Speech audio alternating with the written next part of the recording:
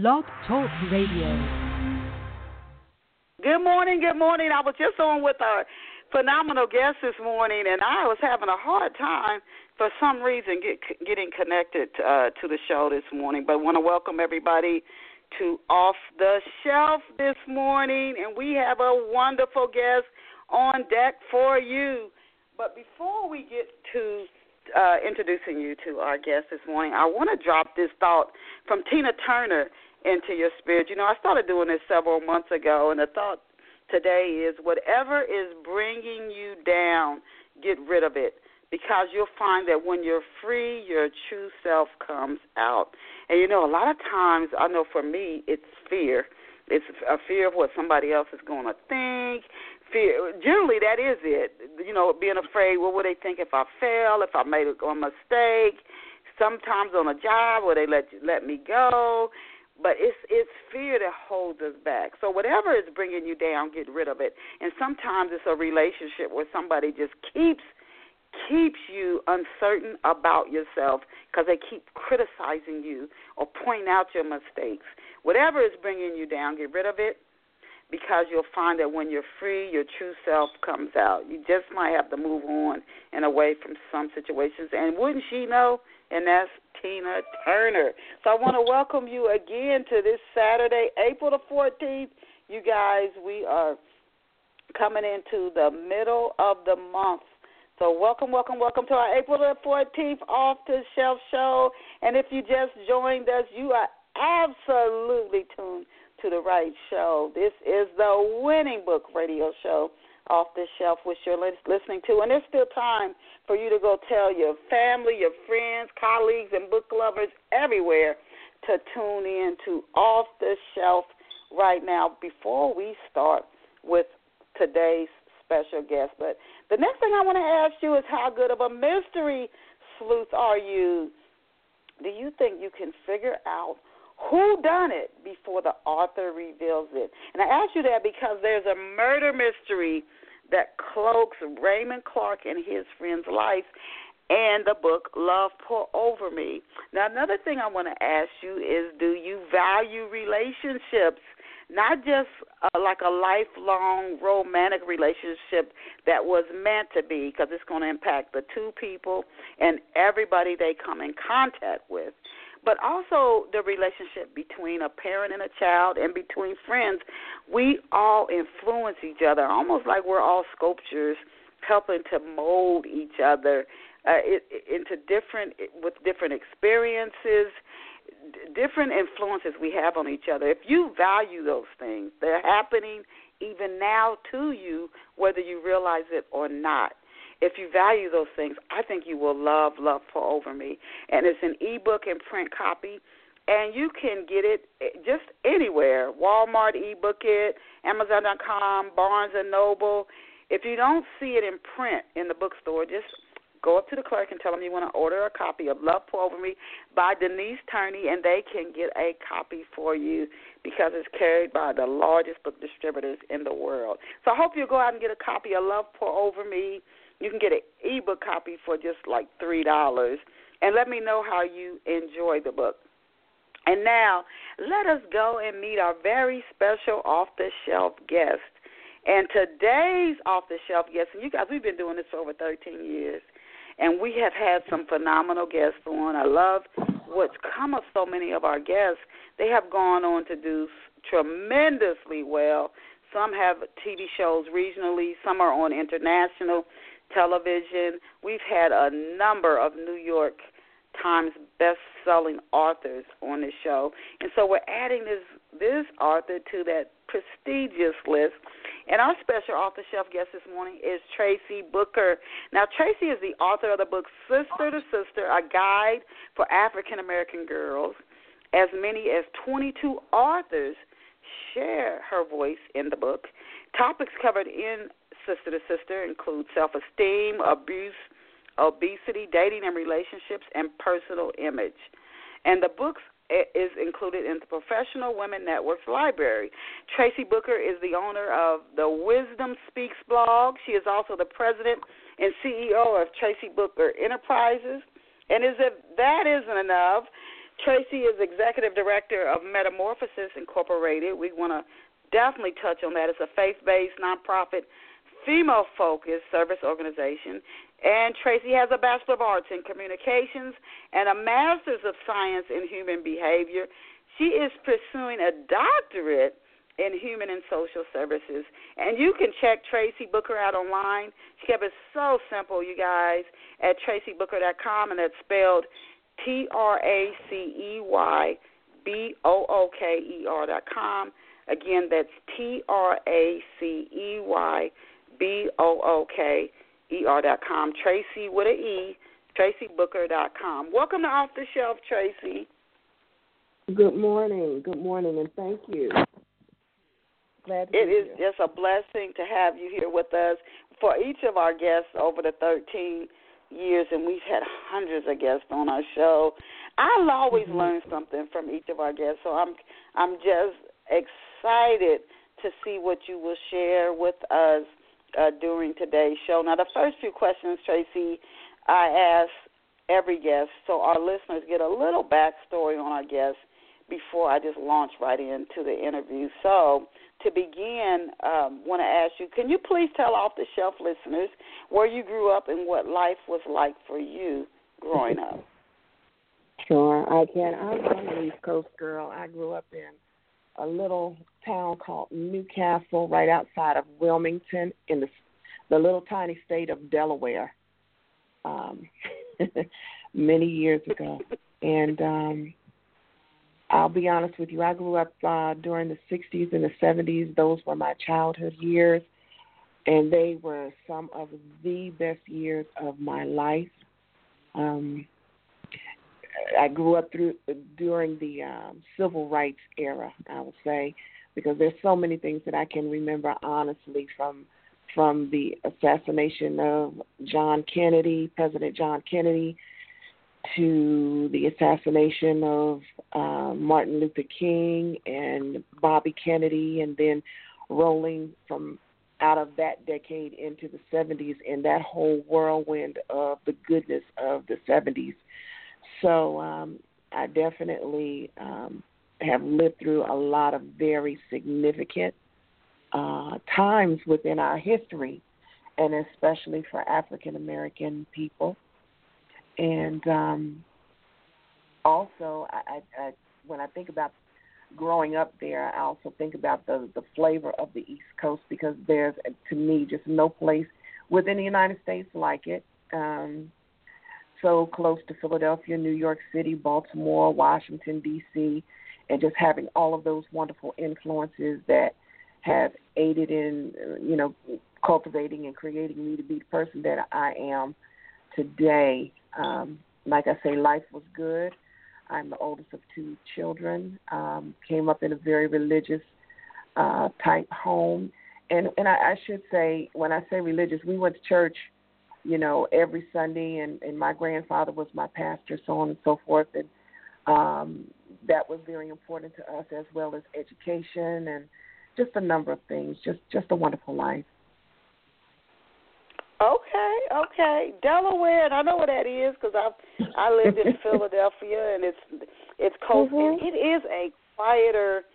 Delaware is it's a quieter place to me, and it's a welcoming quietness. My experience when I went there. What did you dream of becoming when you were a child, Tracy? Actually, I thought that I would be a school teacher. I really did, and even until I entered into college, I had a couple of things going on at age 18. My mother was an educator, and then on my mother's side of the family, we were kind of inundated educators from K through 12. I don't think we had any professors or college instructors on that side of the family. That would come on my father's side of the family, and it may have been even a little bit of unexpected, but nevertheless, I dreamt of becoming a school teacher, or at one point a speech pathologist. And I thought about that, and I ended up Yeah. So I ended up changing my thoughts about the whole communications piece and became a communications major after dropping the secondary education major. And so I became radio, TV, and film as my specialization in communications. So that's where that Bachelor of Arts comes in at. And you've even gone, you transitioned from there more to the human and social services. So you wanted to be, your mother was a teacher, you wanted to be a teacher. Then now it sounds like you're going more towards, it's still teaching with the communications part of it as well. So still staying on that track, but more as and teaching has helped is a service helping profession as well, but sort of you kind of went on a different path. Now, how old were you when you knew, and before this question popped into my head, based on your work that you've done, just a little sidetracking, have you found, because during the interviews here, I'm noticing this, not with all of our guests, but several, have you found that most people, what they want to do when they're a child and they still want to do when they're an adult is what their parent, one or more of their parents did? I'm not really sure about that. I honestly don't have a conclusive answer for you. Like I say, I believe my influences came from not only my mother, but certainly various ones in my family. I do have friends who have continued to do the same thing as at least one of their parents. Yeah, and you know, I've never really thought about that. Okay. That could very, so that was just it could very well be true. Yeah. How old were you when you just absolutely knew you wanted to be a writer? Believe it or not, I wrote my first piece, and I'll say it this way: my first literary piece at age 7. I was in 2nd grade. Wow. Right, and I don't know whatever happened to that little book that I wrote, and had maybe 4 or 5 pages in it. And I remember it being about a little girl named Lisa. But I created that for show and tell. In my 2nd grade class, on Fridays, we had show and tell. So it was something that I wanted to that's when it got kind of moving within. But as far as becoming an author and really concentrating on it as a promising profession or even a hobby, didn't come really until my adult years. And that came as a result of having to write so much, be it for school or college, or at the time that I was in my early 20s, I was doing a lot of church work. So I was doing a lot of committee work. I did a lot of note-taking. I did a lot of minutes. I exercised as secretary, that kind of thing. So I began to look at what I was writing and what I was creating, and it was beginning to really look good to me, honestly. And that's where that began to build up in me, and then I found out, just by way of life experiences, that I had a voice that needed to be heard. I had things to share that was going to be able to help someone else, and that's how that all came about. Okay.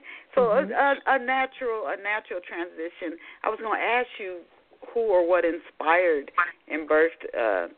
You said a lot of work that you were doing, a lot of writing that you were doing in and out of the church. That sort of is what inspired or birthed you to pursue the writing avenue. Now, you've also work outside, of just book writing. In today's corporate world, as a lot of our listeners, I'm sure, are juggling, trying to go after a dream or trying to step into your destiny and deal with what's going on right now in your life, and I think of the children of Israel in the wilderness, or even in Egypt, it's always some other thing that you have to deal with, even as you're trying to go after what you know you really are supposed to be doing.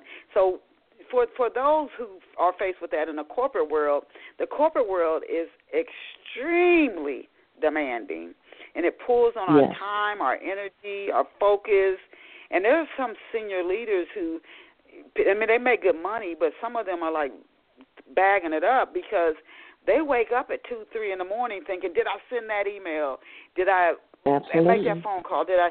And so they're not sleeping. Yeah, they're very senior, but it's like they never get to rest, just worrying about one thing after the next. I wanted to ask you, for our listeners who might be there right now, Tracy, what was life like for you at the corporate management levels? Some people aspire to that. They think it's just all golfing and people going to lunches and people looking up to you.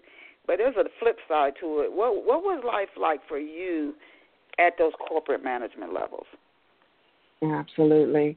I began a pretty intentional course of action in needing or wanting to grow within corporate America somewhere around age 25 or so, and went into banking.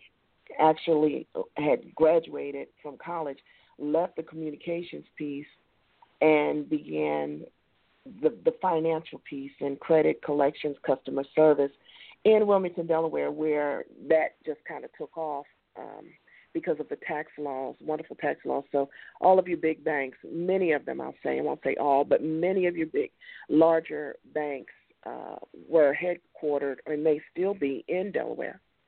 So throughout that time, over, I would say maybe a 20-year or so, 25-year span of time, I grew in my professional walk. It is not necessarily easy, and just like you say, sometimes we're looking at what looks to be this wonderful picture of suits and big money and prestige and leadership and so on and so forth, but it costs to get to that point. And I'm not talking about anything this is my personal testimony, not anything negative or underhanded, but you work those long hours, you come in early. Some days I would get to work at 6:30.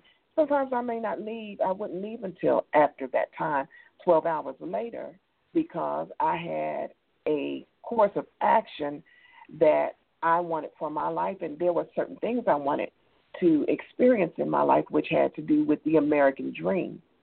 So, you take all of what you learn, and you're smart to do that from the beginning to the very end. You take everything that you learned, you put it to use, you build on it, you set a foundation for yourself, and you have to build on that in order to realize that particular dream. Does it always come out the way you want? No, it didn't for me. I grew, I'll say, exponentially in corporate America for those 20 years. And at the end of the 20-year span, somewhere around 2006, I was laid off from an excellent company, but I was burnt out.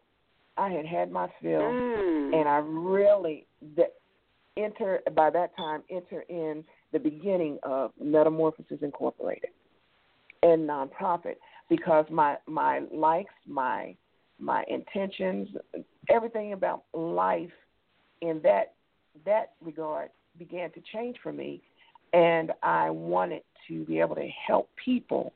And furthermore, I was very much involved in and I'll say it this way, steeped in ministry, and was about to begin my second pastorate. So I had a totally different outlook, but I took everything that I learned from corporate America and I applied it within ministry, within the nonprofit, so on and so forth. Wow. Yeah, you know what? And that's another thing. Mm-hmm. If you're in a situation, maybe it's a job, you don't think that's really your destiny, if they have any training programs or networking Mm-hmm. or conflict resolution that you can take for free, I recommend taking those wherever you are to get something out of it now. Excuse me. Mm-hmm. This is something I definitely want to ask you. We're not there now. Sure. We were in 2008, 2009, and Mm-hmm. this world being what it is, we will probably maybe experience it, if not in the times we're here in a physical body, but somebody else who might be listening who's younger might. And if they don't, if it's something that's not massive, but it happens to somebody, this can be a very difficult thing to move through. So before we go on into your services and your book, what advice can you share with someone, Tracy, who's experiencing a job layoff today? A lot of times just the fear. You hear about these women coming out with the sexual abuse charges. A lot of people won't even speak up about a lot of things because they're afraid, oh, my God, I might lose my job. But what advice can you share with somebody who's experiencing a job layoff? I know I was laid off during the Great Recession, and that can really test your faith. Are there things that that somebody can do who might be dealing with that? They might just flip to this show when it's in archives 2 years from now, and something you say might be a tremendous help to them. But are there things that a person can do to make the experience less painful and to use it to really start to awaken more? Sure. I think you hit the nail on the head, or at least scratched the surface when you spoke about when you have the opportunity to learn and you're in positions, whether it's corporate America, whether it's a technical job, whatever it is, you take advantage of every opportunity to gain knowledge so that it is applicable in another situation. You never know. In my tenure in corporate America, I was laid off at least 4 to 5 times. Wow! So, oh my God! Right, and I'm almost thinking, did she know this? maybe you did, maybe you didn't, but it's okay. And so when that happens, what I remember is that we had opportunities to either you could stop working sometimes at a given time, or they would allow you to stay and help with the next transition. Every time they allowed me to stay and work with the next transition, that's what I did. And I gained more information, more knowledge, and I was able to take it and, again, in that foundation, build on that foundation. See? So when you're going through that, that's one of the things. The other thing is that you have to prepare yourself. When they tell you they're giving you a severance package, if you don't have a savings, you need a savings. And if you don't know about unemployment and so on, you need to learn what your benefits are, because you may not be as fortunate as I was. And in most cases, all but one case, when I was leaving a job, I had another one lined up, and I was off for maybe 2 weeks, maybe a month, and I was moving into the next greater job. And I'm telling you, at the layoff, I was moving from that particular point into something greater. So it also depends on your mindset, see. And if your mindset is, I've been laid off, I don't know what I'm going to do, and I'm going to sit home and brood and all that kind of thing, that's not going to work. And I can tell you what I know. It just will not work. So you've got to have yourself together. And sometimes you don't see it coming. There was a time or two I didn't see it coming, but I knew I had something I needed to be able to fall back on. And I think if we get into talking about transformation, that's where that comes in, in a number of ways, in order to be able to change that mindset from, okay, this has happened, I got to pick up the pieces and I got to move on. So you got to prepare yourself in a number of ways, emotionally, financially, even I'll say spiritually, if you will, in order to be able to make the next pertinent and intentional move for your life. That going forward, That's what's scary. They say you've got to bury that old person, that old experience, if you're going to move forward, and that is so scary for our egos to do that. It's just you have to trust God to do that. So how did working? You said you used everything. You used whatever experiences you were going through in the corporate world, and you survived these layoffs, and I tip my hat to you. How did you go from working in management to still have the courage, Tracy? You would think after that second layoff you would be like, I got to do whatever these people tell me to do so I don't get laid off. Whatever they tell me to do. If they tell me to work 18 hours a day, I got to do it. But you didn't seem to take that approach. How did you go from working in management in the corporate world to being a transformational coach and book author? How did you make that transition, and where did you get the courage to do it?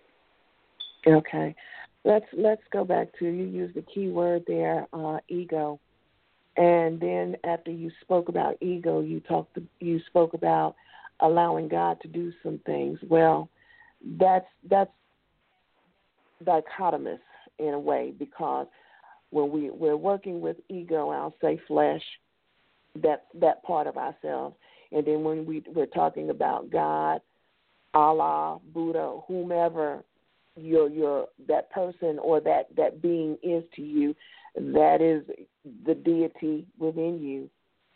And when you allow that to outweigh that fleshly part of yourself, that subconscious part of yourself that tells you cannot do it, then you'll go somewhere. And that's what I had to fall back on. That was my spiritual upbringing and my teaching, and I continue to teach it. That let me. And is it okay if I go scriptural on you right about now? Go right ahead. Okay, so when we're in Romans 12:2, and we're told, Paul writes that we should not be conformed to this world and worldly ways of thinking. And please don't think that I'm talking about what you got on and all that kind of thing, whether or not you listen to R&B or whatever. That's not what I'm talking about. I'm talking about a lower way of living, but to be transformed by the renewing of your mind. There's that mindset again. Okay, it's continuously moving, continuously converting. Transformation always is in motion. It is dynamic. So that's where that came from. For me, it had been taught to me from an infant. That was my way of the teaching that I had. And as I learned more, it seemed to be common sense. And I'm almost a little reluctant to use that terminology, but I, for lack of a better term, it was just a thing to do. So it was a part of me. It was teaching that I could conquer anything, subdue it, overcome it, master it, and move on. Is it always easy? No, it is not. But if I allow that egotistical part of myself to be number one, that's where the issue is really going to come in. So you have to get beyond that angel-devil thing. Angel on one shoulder, devil on the other. See? That's the way that I see that. I hope I answered your question. No, you did. And then you just that like you said, the walking by sight mind, you have to come out of that. Because by the time the thing we see, it starts in the unseen. So by the time you see it, it's old anyway. So you trusting in something that's things are created in the realm of the unseen, but it is still tough to navigate both realms and to trust when things that you see with the flesh eye don't look so good. It can be at times tough, and I appreciate what you shared, especially with anybody who might deal with a layoff or a job loss, learning about the unemployment, when should you file. These are some everyday steps you can take to start to reduce the fear in you so you can start to move forward. Can you tell us now, Tracy, about you have this new literary project with the SIBTT Literary Group. Can you tell us about this new project? Yes, indeed. It's a joy to me. Sister, I've been there too, but I came back to get you. It is a compilation of 9, I'm going to say testimonies. You can call them stories, offerings, whatever. And it has been such a labor of love that actually started with a conversation between me and Pastor Valerie Howard Jones, and we are the co-partners and literary, I'll say it this way because I feel like I can today, literary geniuses behind this particular book. And what we found is 2 women, and we had been friends forever, lost contact, and then some 20, 25 years later, we reconnected. And on one Sunday night, both of us being women in ministry, and at the time were serving under a pastor, and we're not pastoring ourselves, but serving. We would, on Sunday nights, get together, talk, how was service today, and so on, just kind of catch up. And I was the one who was in crisis and said to her, I'm having some issues, and it was actually about a love relationship at the time. And we just got to talking about life, some things that we had not spoken to each other about. And out of that conversation came, I've been commissioned to write a book. And she says this to me, and I'm like, girl, me too. And we just got to talking, and the name of my book is this, and the name of my book is that. And so, Sister, I've been there too, really got it started somewhere in the fourth quarter of, say, 2004. So it's been quite a laborious situation because we needed to get the right group of people to write for this book. And we did that in, I think it was 2014. Okay. Is this something the literary group, are you guys creating books like that help educate and teach women, or are there other services that are offered through the literary group like editing, book review services, etc.? Not yet. We're not offering those services yet, although we're working towards that. Now, what in our writing, and I got off the track a minute. Sister, I've been there too. The book is about our testimonies and what's I think unique about them, because I don't think I've seen this yet, is that you've taken a group, there are 8 women and 1 man who talk about things that happened in our lives, but we could not take those things to the church because they were those things that, sometimes pastor gets up and talks about and kind of throws off because he's at a counseling session with brother so-and-so or sister XYZ, and then it becomes Sunday morning's topic for the sermon.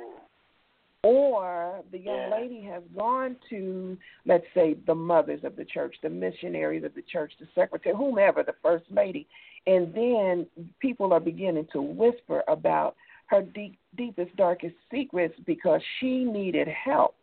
Well, we've been there. We've been through some things, because in this book you're going to find molestation, and more than one of us wrote a piece about that or alluded to it. You're going to find the sister who was married to the man who was on the down low, okay?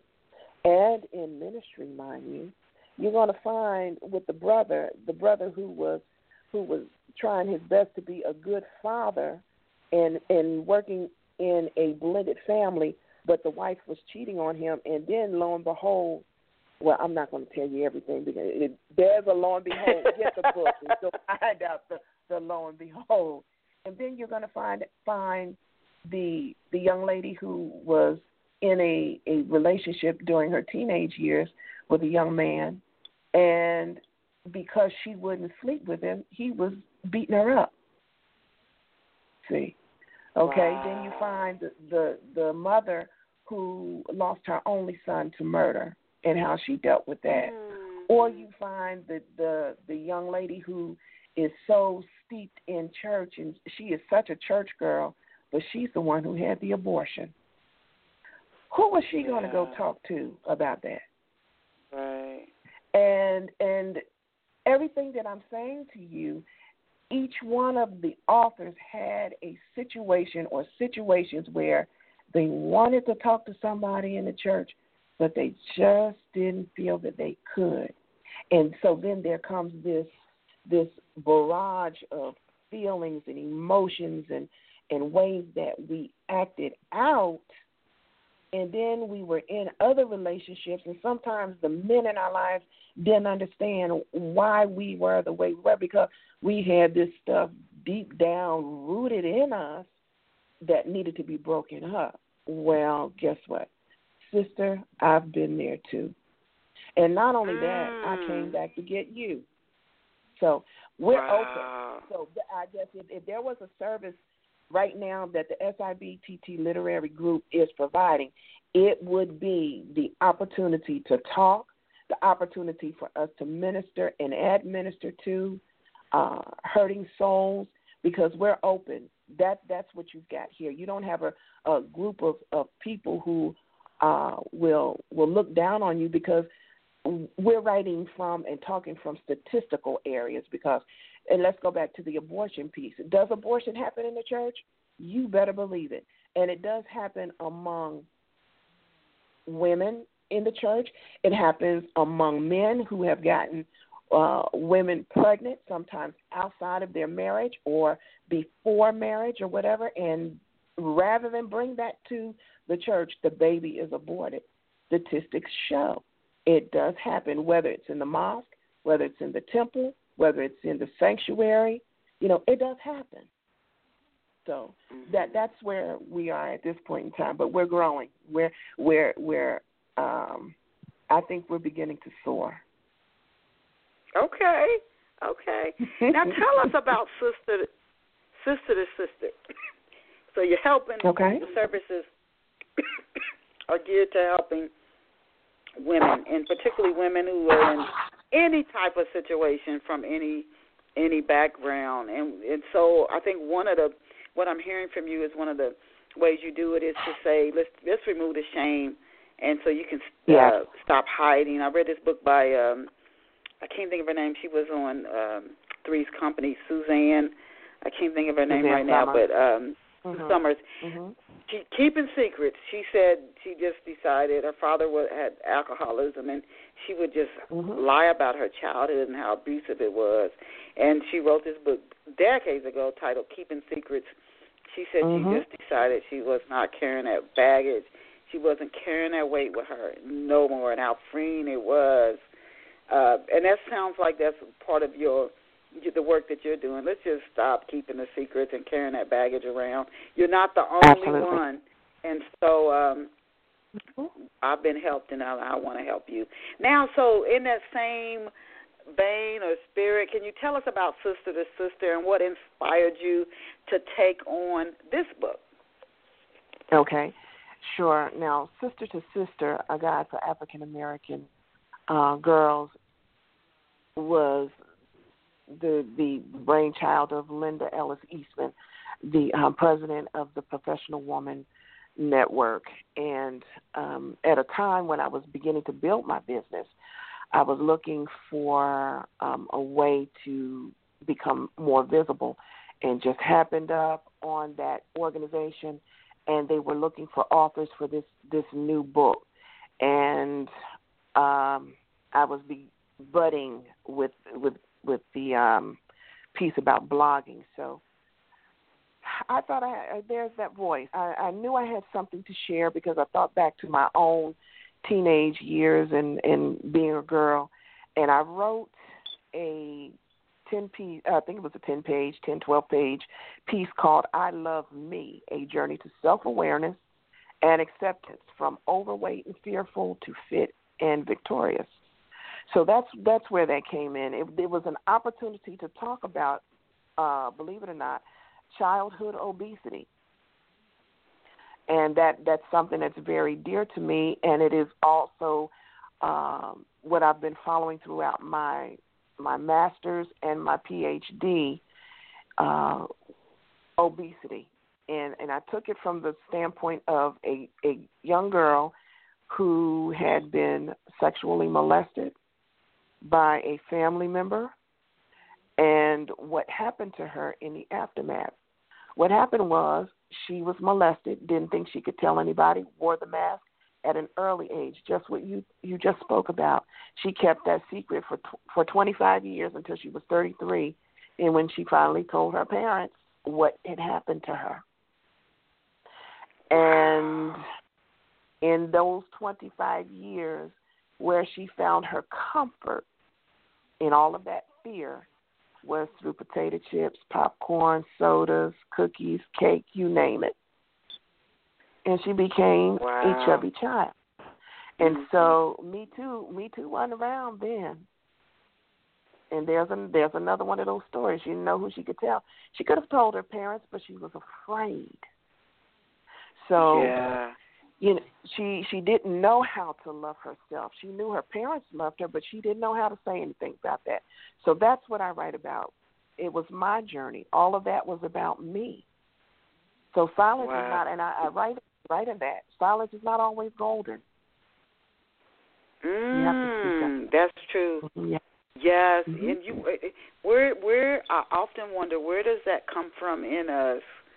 This fear that we're going to be rejected, and some people do reject and manipulate. They do.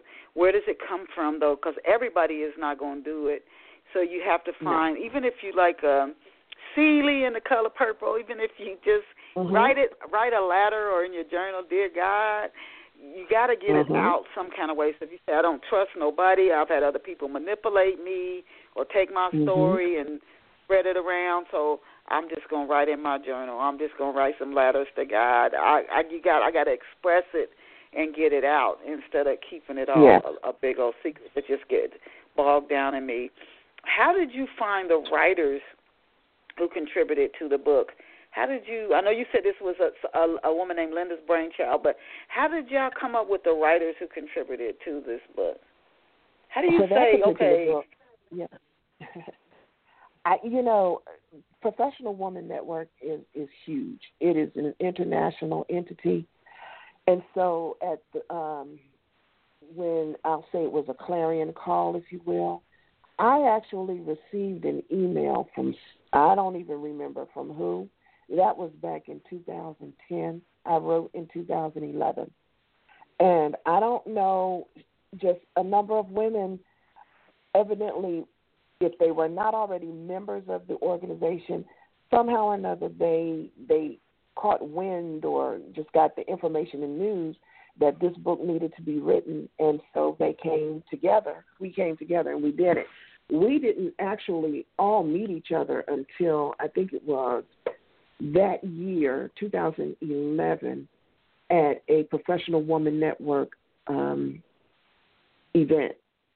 And all of the authors for all of those various books that had been published that year, we all met one another. And then we sectioned off her book, and then we were able to talk and various other things with one another in regards to, the book. Okay. And now, Tracy, there has been a lot, and we've talked on it here on this show, about the importance of positive self-esteem. There's been so much written about this. You hear people in the church writing about, how God sees us, to see yourself the way God does instead of somebody else, whether you're in domestic violence and somebody keeps telling you you're nothing and you start believing it. You have to believe what God says about you. After all these years, Tracy, why do you think it's still a struggle for us to develop and hold a positive self-esteem? I believe that happens because of the outside influences.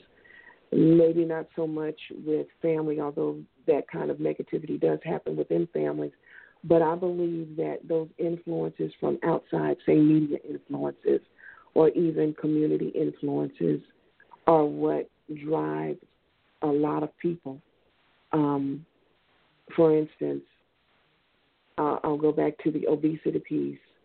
And when you have little girls or young girls in teenage adolescence or whatever, who never see themselves represented in magazines, on their websites that pertain to their age group, to television commercials, so on, then, you've always got this quagmire of negativity that happens.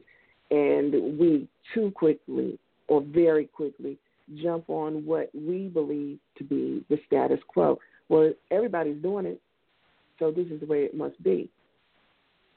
I think that's what holds us captive and puts us in bondage many times, because we're trying to be like everybody else, and whatever everybody else is, that's what we want to be, And so we want to be accepted.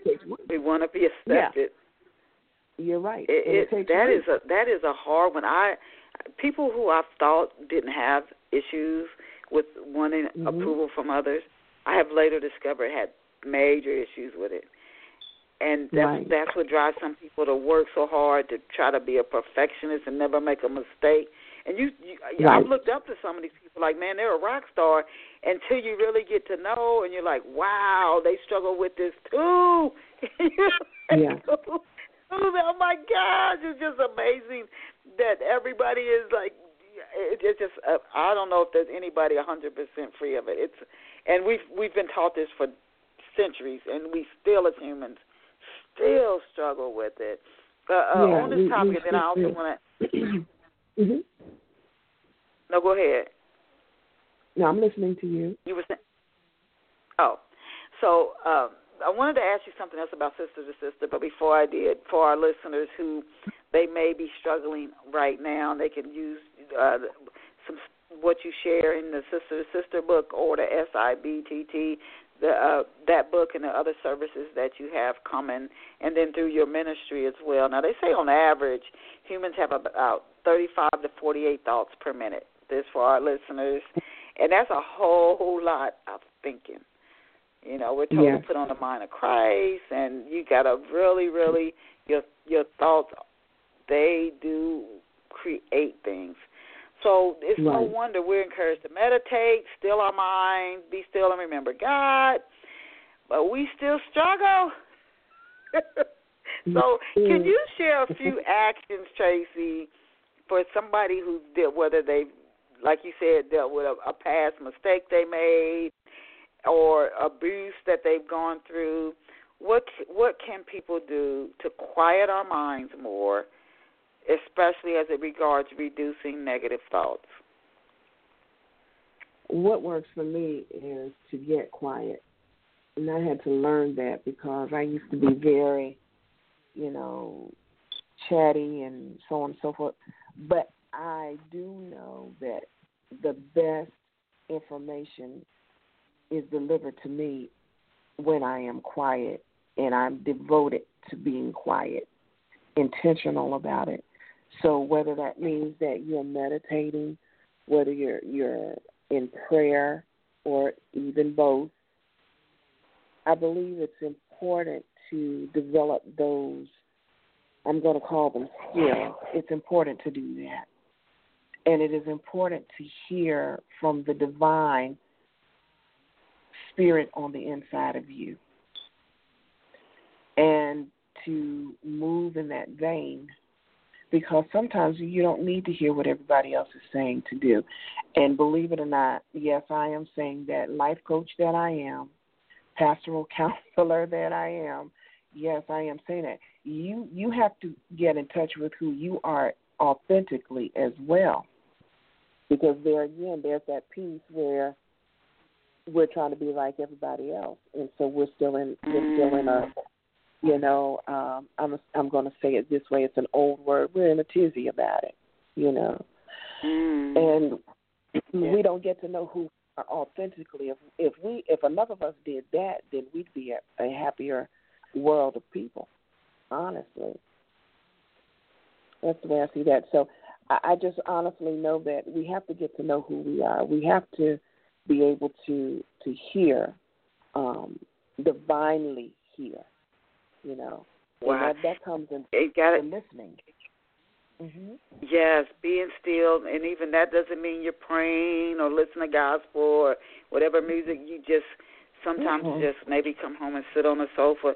Some people that's hard to do. I knew a lady I used to go to church with. She said she just go in the bathroom and sit on the toilet because that's the only time she can get some quiet. But yeah, or sit on the front porch or sit on the back porch. Some people taking a walk.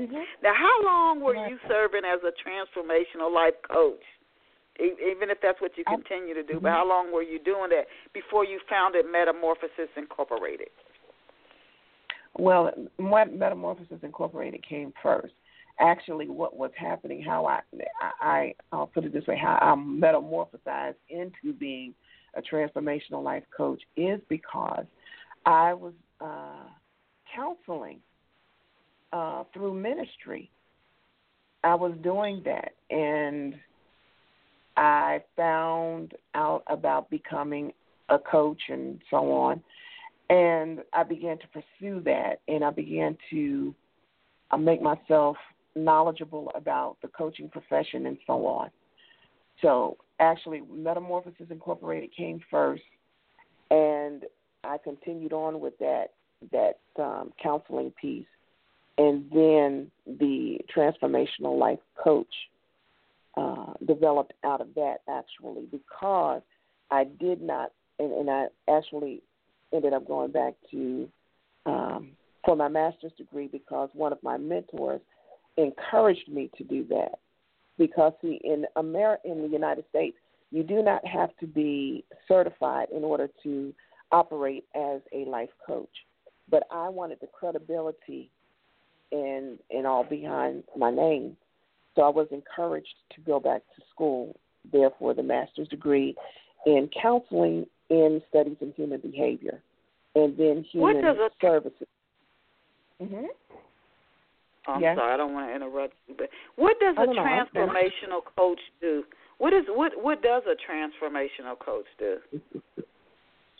A transformational coach helps people and guides people along in making conversions within their lives. For instance, the very word itself, transform, means to change in form or appearance, or maybe even to change in a particular structure, or even I'll go back to that word, to metamorphosize. There's a metamorphosis that takes place. I'm not going to get into the butterfly because everybody knows that story about what happens with the butterfly, how it's a caterpillar and it goes through all of those changes. But there are a number of things that in our lives that we have to and need to make a change from. We need to convert, to change from one type of being in ourselves to the greater being. Okay? Babies don't stay babies forever. They become toddlers. From toddlers, they become children. From children, they become adolescents. From that point, they become, the lifespan says you become a young adult, then a middle-aged adult, then an elderly adult, and so on. So there's always a transformation, and so it is with our lives. And so when you have a person who says, I just don't think I can make it, I need help in order to, how do I do this? You have coaches, you have counselors, you have therapists.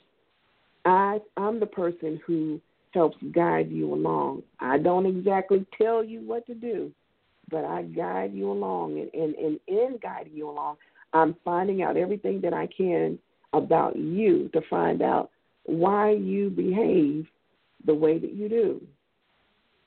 And then we work on a plan of action to move from point A to point B and on, further on.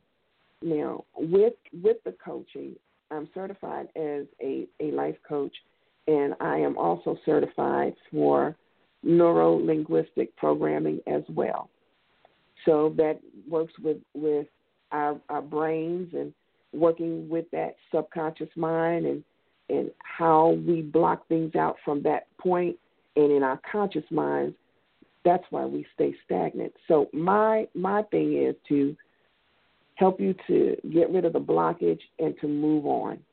And I'm always looking to help you move from the low level to the next level to the next level. Never downward. We never want to go backward. We want to go upward and onward. That level. What are some signs? No, I'm sorry. I have so many questions to ask you, and we're not going to get to all of them because we only have 5 minutes left. But what are some signs? You just mentioned something. You're coaching. You have a lot of training that I would say a lot of life coaches might not have, the brain training for one. What are some signs, Tracy, for our listeners who they may want to work with you, and I want to ask you next about the services that are offered within Metamorphosis Incorporated and with your coaching.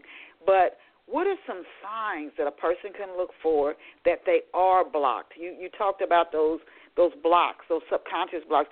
Are there some signs, or would a person not know? They might have blocks and just not know it.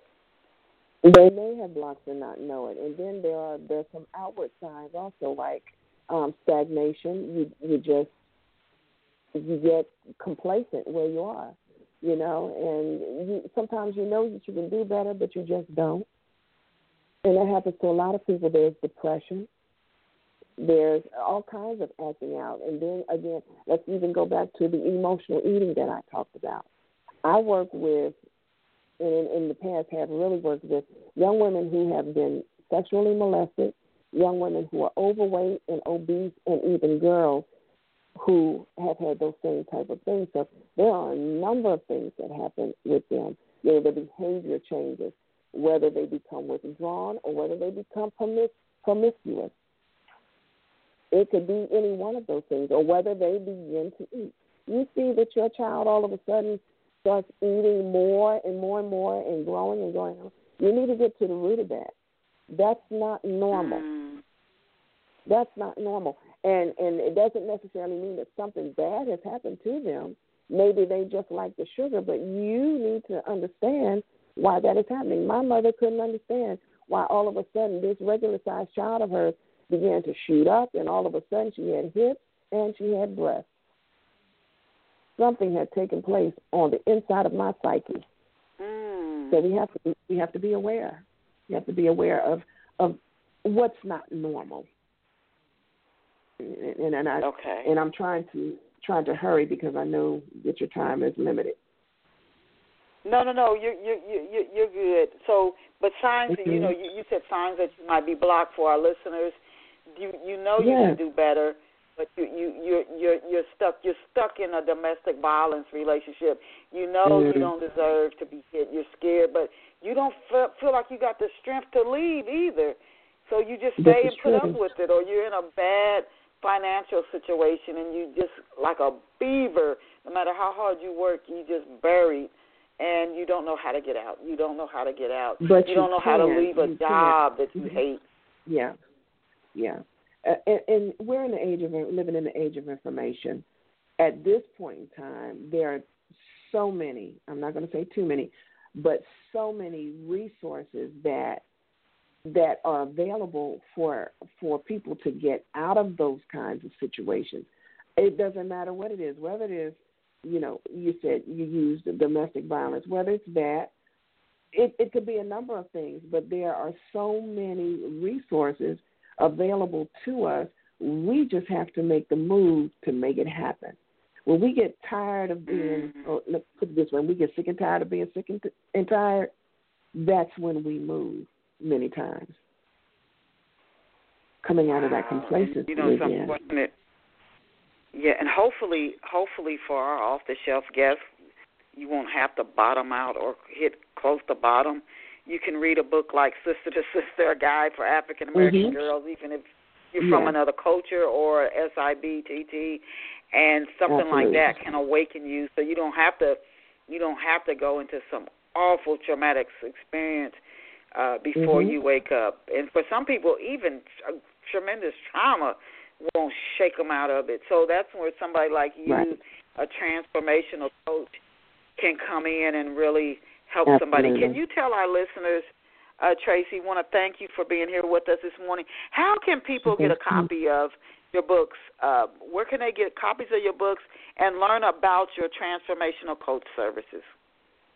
Okay. For Sister to Sister, you can log on to or pull up, I should say, TracyBooker.com, and it's Tracy, TracyBooker.com, and all of the information is there from page 1. You can find that information. Now, for Sister, I've been there too. You can visit us or I'll give you the order link, and that is S like Sam, M like Mary, ORE.com/02 RHJ. Or you can also order on our website, and that is SIBTT2004.org. That is Sam, I, Boy, Tom, 2004.org. And you can find all of my available literary works on those two websites there. Mm-hmm. And where are you on social media? Where can people? No, I'm sorry. Go ahead. Okay. Yeah, you can find me on all the biggies: Facebook, Twitter, LinkedIn. You can find me. I'm on Facebook at Metamorphose, and that's METAMOR, the number 4S on Facebook, or Tracy M. Booker. You'll find me there. And you will also find information for the SIBTT Literary Group on Facebook as well at SIBTT LG 2014. Okay, we want to thank Tracy Booker for being here with us again. She is a contributor to Sister Guide for African American Girls, SIBTT. She is a transformational coach and president and CEO of Tracy Booker Enterprises and executive director of Metamorphosis Incorporated. I really encourage you, if you're feeling stuck, to seek some help. There's something that, as Tracy said earlier, could be going on in your subconscious mind, so it's hidden from you consciously. You're not consciously aware of it, but it will only let you go so far. And when you reach that gate or that wall, it'll pull you back, and you just can't go any further. That's where you might need some outside help. And as she talked about, in Sister to Sister, removing the shame about it, because we all have struggled with something, I'm telling you. So there's nothing to have to keep a secret about or feel ashamed about. Just get the help, like the transformational coach Tracy Booker, so you can go free from this. You can go free from this and move on, and you'll feel a whole lot better. So we want to thank Tracy Booker for being here with us, and I want to thank each of you, our off-the-shelf listeners. As I always tell you, you are phenomenal. You are amazing. You're incredible. You really are, and you have what it takes. You have what it takes to get free and take higher ground. So I encourage you to go out and create a fabulous day for yourself. I'll see you back here next Saturday at 11 a.m. when we'll bring you another fabulous off-the-shelf guest. Set a reminder to tune in to Off the Shelf every Saturday morning at 11 a.m. and tell everybody you know. Tune in to Off the Shelf Radio at 11 a.m. on Saturdays. Thank you, Tracy Booker, not only for being on the show, but for the awesome, blessed work that you do. Thank you, Tracy. I'll shoot you an email. Awesome. Bye for now. All right. Thank you. Bye-bye.